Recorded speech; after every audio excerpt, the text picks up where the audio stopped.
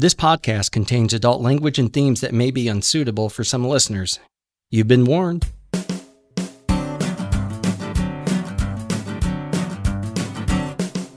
God made one, God made two, God made the heavens and he called them blue. But the devil made the world when God wasn't looking.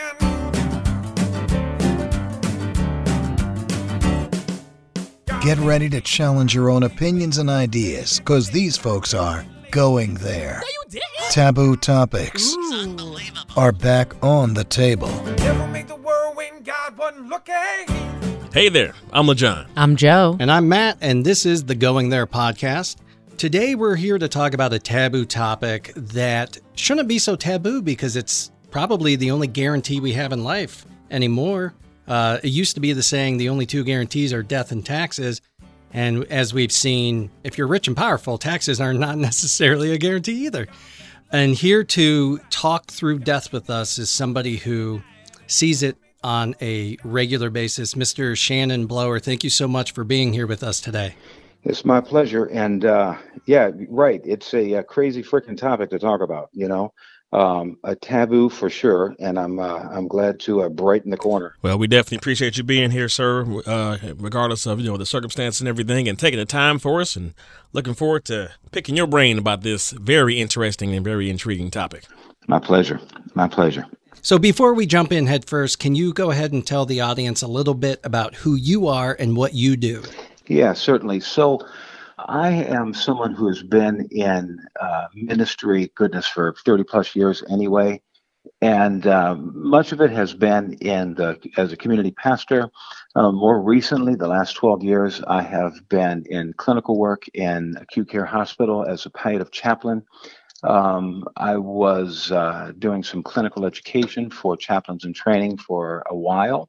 And right now I am working in a local community hospital, level 1 trauma center that is just about at capacity, with so many of our patients being COVID patients, folks that are ill and dying of COVID. And it's a heavy burden, I don't mind telling you. I can't imagine what it's like as a doctor, but especially as somebody in your position, to take that home with you every day and try to compartmentalize it. Well, and candidly, I think the art is not to do that. The art is to integrate it and to become as comfortable or familiar and emotionally present to the suffering that's going on around us. I suppose that the greatest hardship is to try and communicate to loved ones and family members who are isolated one form or another, to try and enforce policies that are for the good of everyone. But it doesn't feel like that when your loved one is dying and you have not seen them in 30 plus days. There's a whole breadth of anger and sadness and heartbreak and frustration from everybody involved. So to compartmentalize that is to delay a big explosion later on. It's not good for any of us.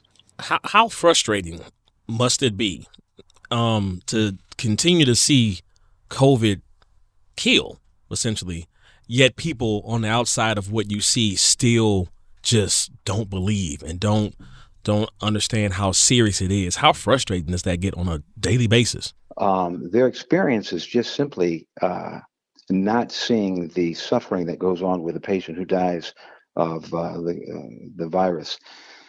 So it's frustrating, and yet in some odd way, I got to tell you the truth, I kind of understand it. It's implicit to every problem we have in our country: racism, homophobic. On every level, it is the same sort of dilemma, which is I stay isolated in my tiny little world. If I don't experience it, it's not true. And so it becomes this sort of undergirding narrative to all of the me first concept or me first disposition that is rampant in our country. You're spot on, and it's a topic I probably comes up in every episode here. Before we go too much deeper down that rabbit hole, I wanted to possibly have you clarify a little bit. You touched on it, but some people might not realize what your role in the hospital system looks like. Can you talk to that just a little bit, even high level? Yeah, so I am the palliative chaplain, which means that I am accustomed to helping families, individuals, receive a diagnosis that is difficult, if not terminal, to walk them through the prognosis, and to help and be present with social workers and physicians and nursing and APPs and across the scope of things. We help people come to terms with this and then help them manage this process of going through this dying process to ultimately ending up in hospice. But palliative is that in-between ground. So death and dying is not something that is novel to me, although each person presents in a unique way, but we're accustomed to it. What we're not accustomed to are the circumstances that surround this particular time in our country. We're not accustomed to keeping families apart.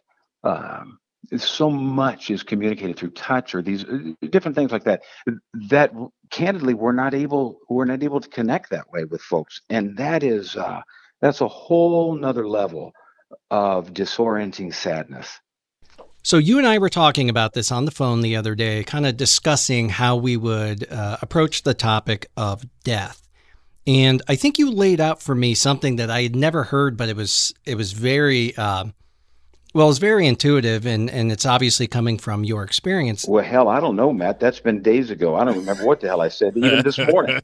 So tee me up better than that shit, man. Tell me what it said. You get to have the fortune or misfortune of seeing people on their deathbed and seeing their families do it, shed a light on I guess a pattern of different things that you've seen from that end. I'm fond of saying to folks that anybody who thinks they're an expert on death are folks that have not died. The experts on death are in the bed, and their books and their story is rarely written. And so what I see is people die how they've lived, and that's there's no judgment of that. That's just simply the way it is. I will die in my sweatpants. There you go, man. But I mean, really, we can kind of play around with this, and we asked the question, even to you three there. What do you anticipate your death will look like? Ooh, I know when I die, it's going to be something that make the royal wedding just look like a sham. There's going to be trumpeters, people just shouting from the rooftops of how great a man I am. But that's my funeral. I haven't thought about, you know what? I'm such a future seeker and a future liver. It's actually surprising that I haven't put much thought into what happens when I die. Man, I think about that shit every day. Tell us. I hope that I die with my boots on fire, meaning that I did everything, and the streets will owe me nothing because I took everything from them. That's how I feel. I mean, I feel like, I could be on my deathbed and everything. I'm not married now. If I was to be married or whatever, or looking at my kids, after his third divorce, I mean, exactly. He's going to be mid-coitus. Right. I can look at, my wife or my mistress and say, hey, listen, we did a good job, didn't we? We had fun, didn't we? Yeah, we did it good. Yeah. I mean, I feel like the most comfortable would be just to die in your sleep, but I'm dramatic, so maybe something crazy will happen. It'll be a temper tantrum. She'll be mid-temper tantrum. I'll be mid-temper tantrum. Hopefully my hair will look good, though, and I will be wearing clothes where it won't look bad if they get soiled. No, I honestly don't know, and I'm terrified of it, and I think a lot of it is because our society doesn't ever acknowledge death or talk about it. It's always something that's, put off. And then when you do die, often you die in a hospital alone. Perhaps your family comes to visit you, but, you sequester. And then, when the body dies, you pump it full of embalming fluid and have some weird ceremony that Very doesn't scientific. make sense. Yeah, true. And so one of the things that I noticed in each one of your descriptions, although Joe, you were a little bit more personal. Each one of you, used a third person description. You talked about yourself as if you were reading some sort of glorious thing in the newspaper, or that's a personality disorder I have. So my point is, when you say, or when we ask the question, we talk about, well, how is it that we want to die, or what is it that we anticipate death will be like? It is such a freaking unknown. It's almost impossible to answer the question. The themes are that each individual who dies in such a unique way. When they are feeling every single thing go away, when they hear, now again, you die in a car accident, that's a whole different animal. But you die in the context in which I work, it sounds like you hear a diagnosis. And like all good Americans, man, we're going to fight it. And that's good. It's fine. Medicine has brought us a certain way. But then medicine reaches its shore. And we are forced to address the fact that our lives are temporary. And in so many ways, we don't really know jack shit about what happens after we die. And we don't know what is going to happen when we're dying. I feel like religion and myth, so much of it is based off of trying to accept death. Do you think, as a chaplain, that you would agree, or do you think that a lot of these people might not be viewing death in, that way? Someone once said that human existence is like a book that is missing the first chapter and the last chapter. In other words, we're here, but we kind of don't know how we got here. We know we die, but we don't have a sense about what happens after we die. And so because of that, there is just a boatload of existential angst. There's this, and so what do? Well, you make up story, you make up myth, you imagine. So much of our lives are lived by narrative and imagination. And so when we think about what's going to happen after we die, it only stands to reason that there are just tons and tons and tons of religious and philosophical literature that is going to try and assuage and calm the minds and hearts of folks that are facing death. And each political system has their own narrative. Trust me, capitalism has its too, right? Everyone has their own narrative to keep people in the saddle and living and producing.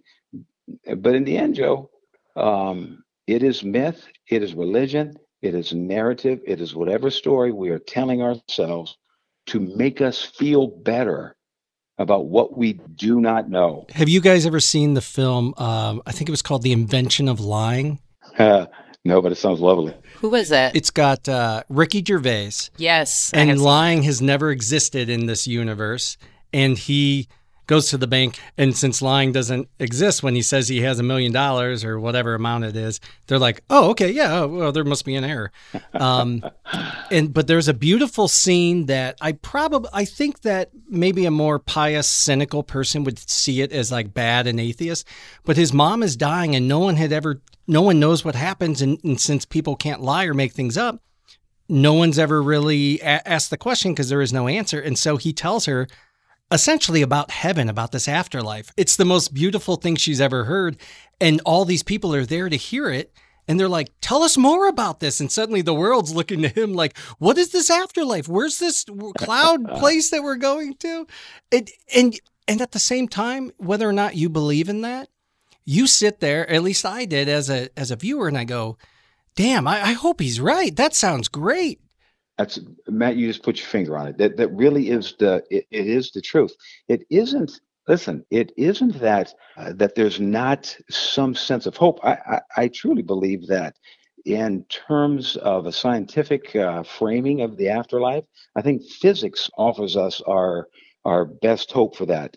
And trust me, I'm no whiz in this stuff, but from the standpoint of energy never being lost or created, Right. we are energy. That's what we are, and so we're going to go on. How and all of that, we just don't know. That's for sure. Right. So your body is failing, it's like, as Joseph Campbell would say, you are the light bulb. Are you the light bulb that carries the light, or are you the light in which the bulb is the vehicle?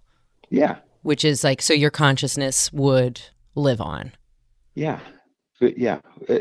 Absolutely. And so if I'm not careful, I can give the impression that I'm not tethered to anything. I am quite tethered to the scriptures. What I'm getting at, though, is I take the Bible seriously enough to actually question it. I take it seriously enough to say, how in the hell can that be true? And then I use that as the platform to look in all the other realms of knowledge and experiences whereby I might say, how could this be true? How might this be so? And I do this not because I think that we can ultimately put our finger on it. I think I do it because of what I do to everybody that I care about. I want to show kindness and love. So your illustration, Matt, and incidentally, when you first talked about it, I heard you say the invention of wine, not the invention of life. No wonder you got so excited. And so both were great news. But I guess my point is comfort and hope and trust. These are these abstract qualities of the human spirit that transcend this level of mechanical knowing that we think gives us hope. It doesn't. What gives us hope is trust. It seems like there's more.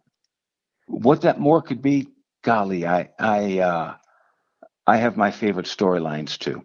Yeah, what is something that you often say to people when they are visiting you in the hospital? Yeah, so a significant part of this work is where they are in their journey. And trust me, you three, you four, and me, we're at a place in our journey. This ship is going to land somewhere, and so wherever they happen to be determines how I engage it. But there's a presupposition that I have, Joe, and here's what it is: that every single person knows their own way out. Like within you is the answer to your own peace. And so a significant part is just me being able to lean into those things that they have been living by. More often than not, people are not aware of the values they live by. They're not aware of the deep truths that have informed their behaviors and actions. They just kind of do it. They just kind of live it, right? If there's some angst, it's when, they were trained to hate gays and LGBTQ and all this, they've been trained to hate that. And then they run into somebody that, damn, they're a nice person. And it's disorienting and they have to call that into question. All of a sudden, their experience teaches them something different. So when that goes on, that's this lovely opportunity to draw out the intuitive knowing of each individual. So I believe, Joe, that my first step is to try and ascertain their deepest sense of knowing, what they've been living by, and from there to help frame a way of approaching death that is the way they approach life, right? If they were adventurous, if they were outgoing, who knows what. So if they were really into money, would you be like, you're going to get the dopest casket? Does Tesla make caskets? I'm going to be like, dude, man, your money has bought you the best place on the other side you have ever seen. Actually, though, listen, these are just such good insight questions. But what I would do is say that money was symbolic of something to you. Money means something to people. It means something. It might mean safety. It might mean a sense of significance. It might mean, who the hell knows? Each person would have to self-report. But the person who amassed wealth and loved money, it meant something to them. It meant something in the abstract. I would lean into the abstract and say, that is yours by gift and grace. You thought it was yours by earning and trading and striving, but that is yours by gift and grace.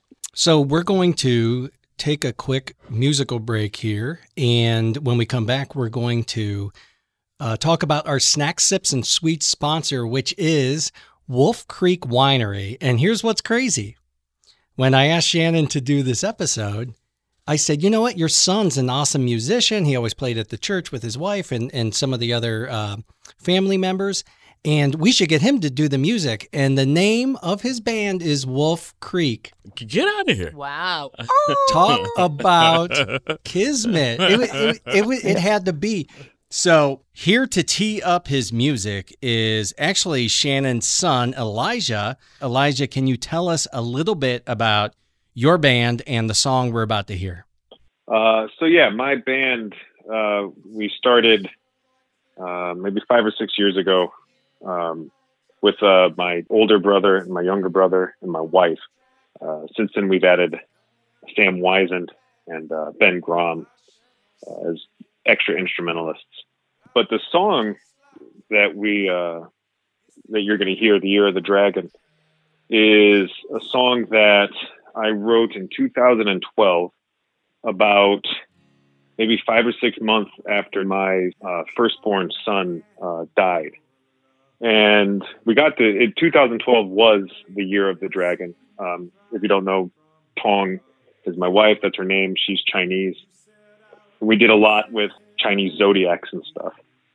But after my son's name was Eden, after Eden died, our whole life was sort of just so unexpected and was out of nowhere.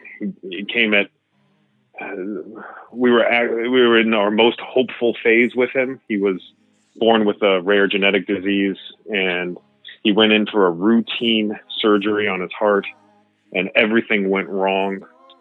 And the day after they sent him home, when we thought we were done, he just died in our arms at home. And it felt terrible. And so the song, lots of songs came out of it. None of them very hopeful. By the time I got to the Year of the Dragon, a couple more people had passed away that we knew we were close to. And it just felt like everything was falling apart and everything was going away. Like the entire world was had ended. But the song itself is about kind of just saying goodbye. At a certain point, we realized that when we would make our way through feeling angry or despair, Tong and I would often talk about how Eden just was a very, very short gift that we had for the littlest time that we had him. So yeah, I wrote this song singing to him, imagining that he was this person that goes out, allowing us to really love him, but sort of had this mission ahead of him that he knew he wasn't going to be able to come back from. Sort of sang him a hero's song in a way, I guess.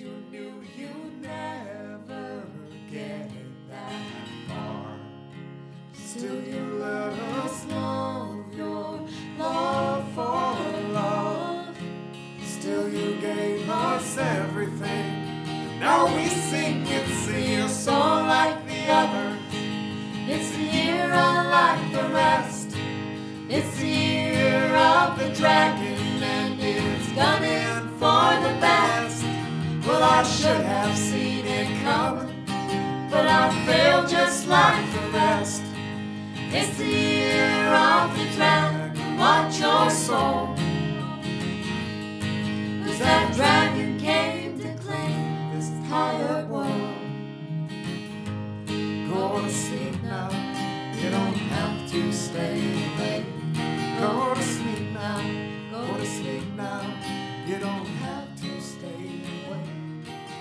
Well, I don't know about you guys, but I think there's no better time for a drink to get through the rest of this topic. So our snack, sips, and sweets highlight of this podcast is the winery at Wolf Creek. They're in Norton, Ohio. They were founded in 1980 by Andrew Weinberg, wine spelled W-I-N-E. So it's kind of like meant to happen, right? It's like that's your birthright. On the property of his parents, Melvin and Harriet Weinberg. So they have 10 acres of vineyard planted all at the base of the hill, and it's an awesome place.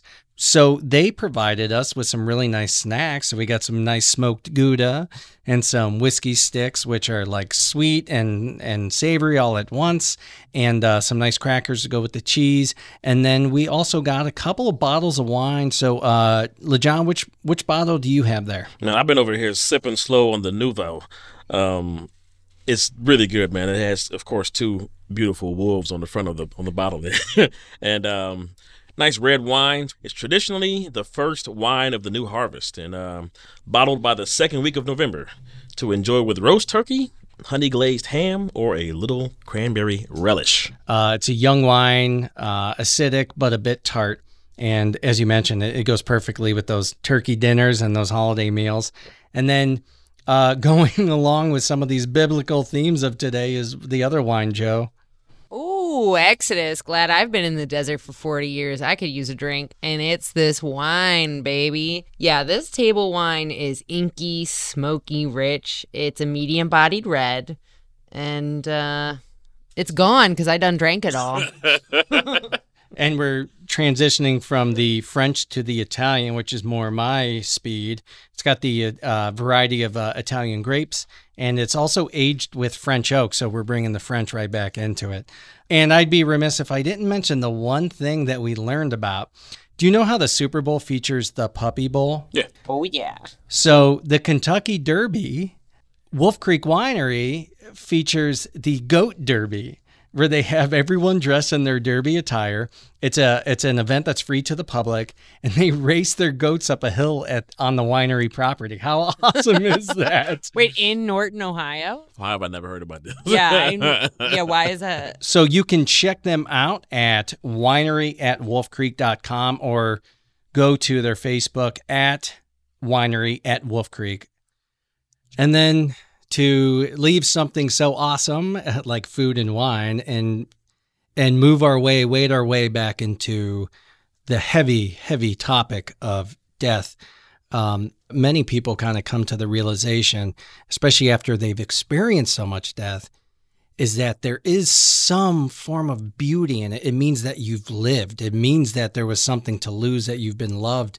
How do you see that firsthand, and what have you experienced? Yeah, so, earlier I talked about being tethered to the scriptures. There's a portion of scripture in Isaiah that just, doggone, it's poetic. And Isaiah, as a prophet, is speaking on behalf of Jehovah God. And he says that I will give you treasures in darkness and riches in secret places. And so no one would ever expect to see beauty, kindness, gentleness, love, these wonderful aspects of grace in such dark and dank places as in the rooms where folks die. And yet, time and time again, it is there. When loved ones are sobbing, it is because they have loved well. Their tears are a reminder of how much they have loved. When we are there, and I pay attention to family members showing one another the most subtle kindnesses, there is a sort of tragic beauty of it that, candidly, without the juxtaposition of such great grief and loss, you wouldn't notice it. I remember being in a room where a young woman was in a car accident, had been married less than a month, and her 22-year-old husband had to make the decision to discontinue life support. Her parents were in the room. She was their child for 24 years, And just several months ago, he now became the one with the authority to make decisions. And that was both a burden and an awful responsibility. It was so many things. I've met a lot of 22-year-olds. That's not a decision that most of them have to make. That's exactly right. Or have the capacity to make a decision that big. I couldn't imagine. Should be ever put in that position to make, Hope. Oh, that's terrible. And so there he is in that spot. And her parents, who just in a way signed her over to him in such a short while ago, are now powerless to his decision to remove support.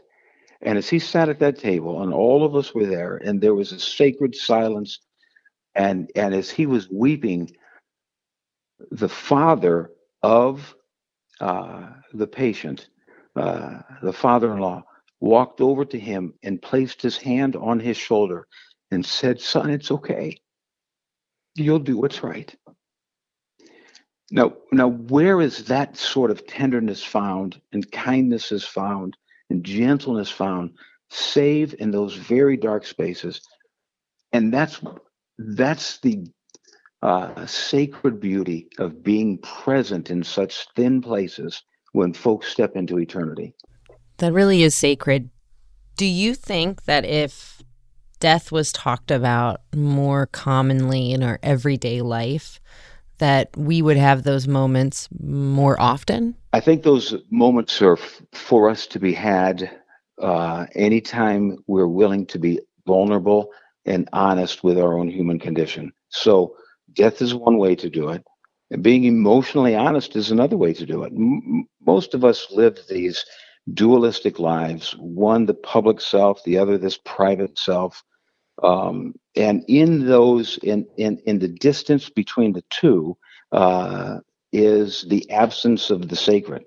So, as we're emotionally honest, I think that's where the magic happens. And what I often tell my children, if death is anything like life before I was born, it can't be that bad, because I don't remember shit anyway.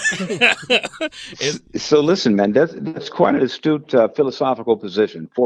For instance, and I wish I could remember the Greek philosopher who said it, but his premise was this: that if there is a life after this death, it is infinitely better than what we have experienced, and if there is not, we won't know it.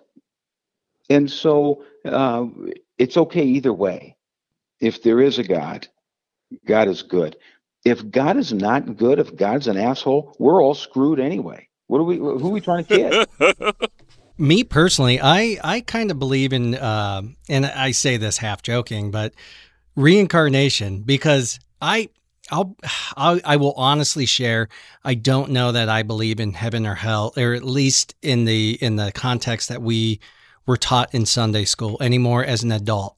But I do feel the sense for needed universal justice. So like LeJohn, since he's such a horrible being, will come back as like a roll of toilet paper. As myself, I will come back as a very rich man in the future who has several harem rooms. It's going to be a nice afterlife. And I'll come back as Paula Poundstone. You don't reincarnate as the same person. Wait, what? Shannon, can you help explain some stuff? Well, I better be foreplay. I mean, I want to be the most comfortable role. That stuff's getting expensive. You're damn right it is. If it's my afterlife, I want it. It's your day. Your day is coming. Have you ever seen a skeleton that wasn't happy? They're always excited and everything. I mean, they That's exactly right, man. Exactly. They're always dancing. They love science. They love high school science. And knowing LeJohn, when they go to do the autopsy, there'll be a smiling skeleton with a broken pelvic bone. Just doing our job. All right. So, Matt, you may remember this because I think humor is such an important part of all of this. We cannot take ourselves too seriously. My goodness sake. I did a series at the church called The Gospel According to Film. One of the films we used was Steel Magnolias. And the scene in which the mother of the character who had died was just angry and frustrated, and in the midst of that, somebody grabbed another person and say, "I know you want to hit her," and there was just a comedic release to it. It truly all goes together. It must go together. There's a ridiculousness about all of this seriousness by which we take ourselves in as well. A couple of years ago when I put down my dog, who was like my best friend, the coolest animal in the world, it seems silly talking about it in context of all the things that you've shared, but to me it was my world, right? And it's all what they are to us. And I almost threw up in the parking lot afterwards. It was the hardest cry I've ever made in my adult life. I mean, it was like vomit, tears, snot, everything, every bodily orifice was just shooting out at once. I get all of this pain and anger out of me. And as we're talking about it on the way home, and as my wife and I are trying to deal with it and unpack it, we were like zombies. And then we walk in the house and there's our other dog like begging for food at the door. And I look down at him and I go, "Keep it up and you're next." And Lindsay laughed so hard and she goes, "Why is that funny? It shouldn't be funny." I go, "Because we have to be able to make light of this. Otherwise, I'm going to go in the darkest depression." That's right. It's not being funny for shock's sake. It's being funny for survival's sake. And it's embracing every aspect of the experience. Brother, that's so true. There's life is a tragedy or a comedy, kind of a feel to this, and it seems to me that we need a way to release the pressure. It is a gift. Humor is a gift that we possess as humans. It really is. But without humor, I just don't know how in the world we would survive. Truly don't. Do you think that if our society viewed death as more of a rite of passage, let's say like your bar mitzvah, or when you become an adult, graduate high school, would we have a different view of it? Would we be celebrating death and congratulating each other for going on to the next spiritual realm? I think that question really reveals, Joe, your own struggle with how in the freak am I supposed to address this thing? Please help. and so what you did was poignant. So my sense is, Joe, that is how, God forbid, that is how you will die. That your death will be something that says, I'm graduating. I'm going to the to the next horizon. I think each person frames that narrative differently. I don't think it's a one size fits all. I truly don't. I do plan on having fireworks. That might be the cause of death, actually. It'll be, the cause and celebration. Oh, yeah, right. She's going to be a human firework. Katy Perry said, "Baby, you're a firework." But I think the golden nugget there was we need to talk about it more. We simply need to talk about it more. Like I need to be able to have people that I can talk about and say, how is it that I want to die? How is it? And I don't mean the manner of death. I mean, whom do I want to be when I'm dying? Share. Yeah. So those issues are things that, we move away from death as taboo. That's the point.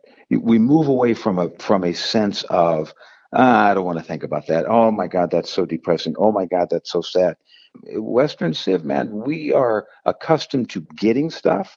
We get married, we get jobs, we get degrees, we get houses, we get dogs, but none of us are as prepared to lose things. There's not a manual in Western Civ on losing things, on releasing things. Losing things are awful, and I never appreciate them or the people. She lost her keys 5 minutes ago. She might lose her mind in 10 minutes. You hit the nail on the head, because the thing that I've had to unpack as an adult, and what I've come to realize is, at least to an extent, It's the idea of nothing lasts. We look at photographs and we're like, those were the best times. And we wish that that photograph would be a living picture, but it's not. And the fact is, I'm a control freak, so I try to control all of the things that I can't possibly control. And obviously mortality is one of them. Yeah. And you know something, Matt, God, man, that's such a good insight as well, because, the truth is, this conversation I'm having with you guys, these are the good times, man. This is freaking awesome. Well, and we're recording, so this is perfect. Yeah, remember that. Yeah, in case anybody really wants to know what the good times are, damn it, it was on that night. Exactly. I will tell you, every time I look back, I'm like, those were the good times. I think when I was living them, I never thought they were the good times. We never do, because we like you said, it's nostalgia. We put that sepia filter on all of our past events in our mind, and we're like, it was beautiful, and Grandpa was there, and so was this person. You know what? I actually beg to differ, because I've experienced so many shit times. I've experienced some garbage, and a lot of them have been because of my own doing. And I can definitely say after those bad times, I would take a look at me sitting around with the kids and everything, and just enjoying a genuine moment that didn't cost us a dime, and say, yeah, this is where it's at. Well, that sounds like you're self-introspective, and not many of us are. LeJohn, you're an actor. You're all about the moment. You're all about, until they yell cut, you are just living your best life. I'm in there. But to speak to what John is saying, there is a magic to being present and saying, something, man, I'm going to be here, and I'm going to enjoy this. There's also a magic in being able to tell our historical story with grace, with kindness, to tell our story more complete than the little critic inside of our own head. That's a gift, man. And it will serve us well moving forward as well. And Alan Watts said, if you can't live in the present, you can't live anywhere. So yeah, so Joe, you have been quoting several of my favorite people. Alan Watts, I dig that guy too, man. Yeah, you have some breath. Joseph Campbell, Alan Watts, these guys are they're all about framing the human experience in a way really that it can only be framed, which is through narrative, which is through story. So even if you study the sacred texts, they're written more often than not in story form. We're going to remember these moments, right? We're in them now. We kind of frame them as the rolling moment, but we're in them now. But 2 days from now or an hour from now, when I tell my wife about how this went, I will tell it in narrative form. Open on the scene inside my living room. I couldn't go into the office. My rippling muscles were bursting my shirt open. Oh, so you've seen photos of Shannon? Yeah. He's the Fabio of Northeast Ohio. So not enough focus is put on to how do we live our lives so that those things, our moments of death, our final thoughts, our regrets, our whatever an afterlife looks like, how do we live our lives in a way that actually, adds meaning to all of those things? Yeah, I think that's such a profound way of looking at things, because again, it speaks to what I had commented on earlier, that more often than not, we die as we have lived. When Jesus is walking through, and he's got his disciples with him, and they come across a person born blind, and the disciples asked a question that presupposed their bias. Somebody asked the question, who has sinned, this man or his parents? It presupposed that blindness is the result of sin, is the result of some behaving poorly or some sort of karmic justice. And Jesus did not answer that. He said, neither this man nor his parents. No, that's not it. But that God's work, that God would be glorified. So in that moment, it just, for some reason, it speaks to me so deeply in terms of the why is not answered. If you search the scriptures, the why is never answered. Why is it like this? Beat the hell out of me. Why is this person sent? I have no answer for that. Why did my sister die? Oh, well, because she got ran over and her organs stopped and her heart stopped. That's why. Is there any comfort in that? Of course not. The why is a lament. That's important because it's confusing. But what is more important is the what. What do we do in the face of uncertainty, in the face of not knowing? What is it that we do? We show kindness to each other. We love one another. We support each other. We're present to one another's suffering and pain. It speaks to what we ought to be to one another currently. And there's a loveliness in that. I love that. I love that because the what speaks towards action. Yeah. Because we can all say it, but what are we doing outside of what we're saying? And I love that. But Shannon, I got to ask you, does the look of death change upon each face, or is it the same?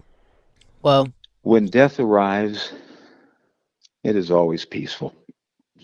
When someone they have cared for dies, each physician is impacted, and it always looks the same.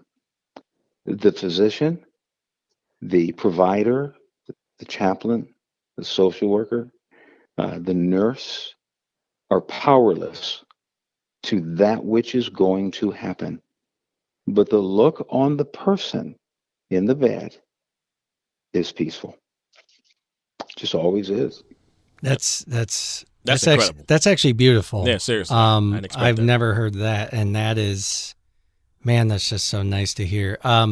Shannon, do you have any final thoughts that you would like to share that we haven't touched on? Yeah, I would encourage exactly what you're doing, which is to go there. He said the title. Sorry, I can pimp this shit. I know what's going on. I would encourage you to go there, but not just in a podcast, but each individually in each of our lives to go there, to the areas in life that make us feel uncomfortable. So one of the greatest sort of books that has ever helped me is a book by Pema Chodron. She's a Buddhist, and she wrote a little book called The Places That Scare You, and it has been such a help to me. So for me to go to the places that I would not normally go, or that on the other side of my fear is my fulfillment. And so I would encourage all of you as well to, as you personally go there, your borders are going to expand. Your horizons will become more vast. I don't know that I could be doing this podcast now without reading it. That isn't just a plug for the book, but kind of a plug for that entire mindset and everything that you've talked about in this podcast, which is, and what this podcast is about. Don't be afraid to go there. We're scared about peeling back those layers, but it gets so much better. It's easy to go from making a stupid, corny joke like we were just minutes ago to jumping right back into the deep, to the heavy, and not feeling like you skipped a beat. Yeah, that's the truth, bro. That is the truth, man. I feel very fortunate to be able to hang out with you guys tonight. Thank you so much, Shannon, for being here with us today. And thank you to our highlight of the week for Snacks, Sips, and Sweets, the winery at Wolf Creek. And you can go to winery@wolfcreek.com, or you can visit them at winery at Wolf Creek on Facebook. And everything you just said kind of perfectly tees up our final song we're going to play from your son's band, Wolf Creek. The song that you told me on the phone, you're like, oh, you got to have this song.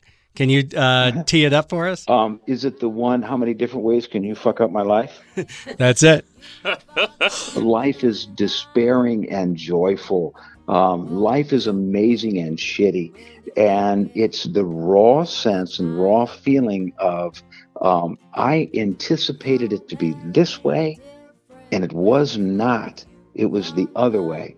And so the lament is so powerful. How many different ways can you fuck up my life? And yet, on the other end of that, goodness, life is still beautiful. How many different ways will you fuck up my life? What new way will you find? fuck it up this time? How many different ways will you fuck up my life? What new way will you fuck it up this time?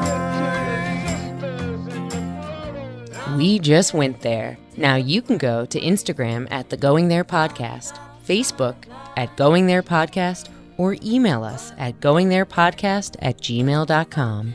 This podcast is made possible by its hosts and Frame One Media in association with Lindsay Baker, Tyler Kubisti, Michael Madgar, Joe Calley, and Bobby Thomas.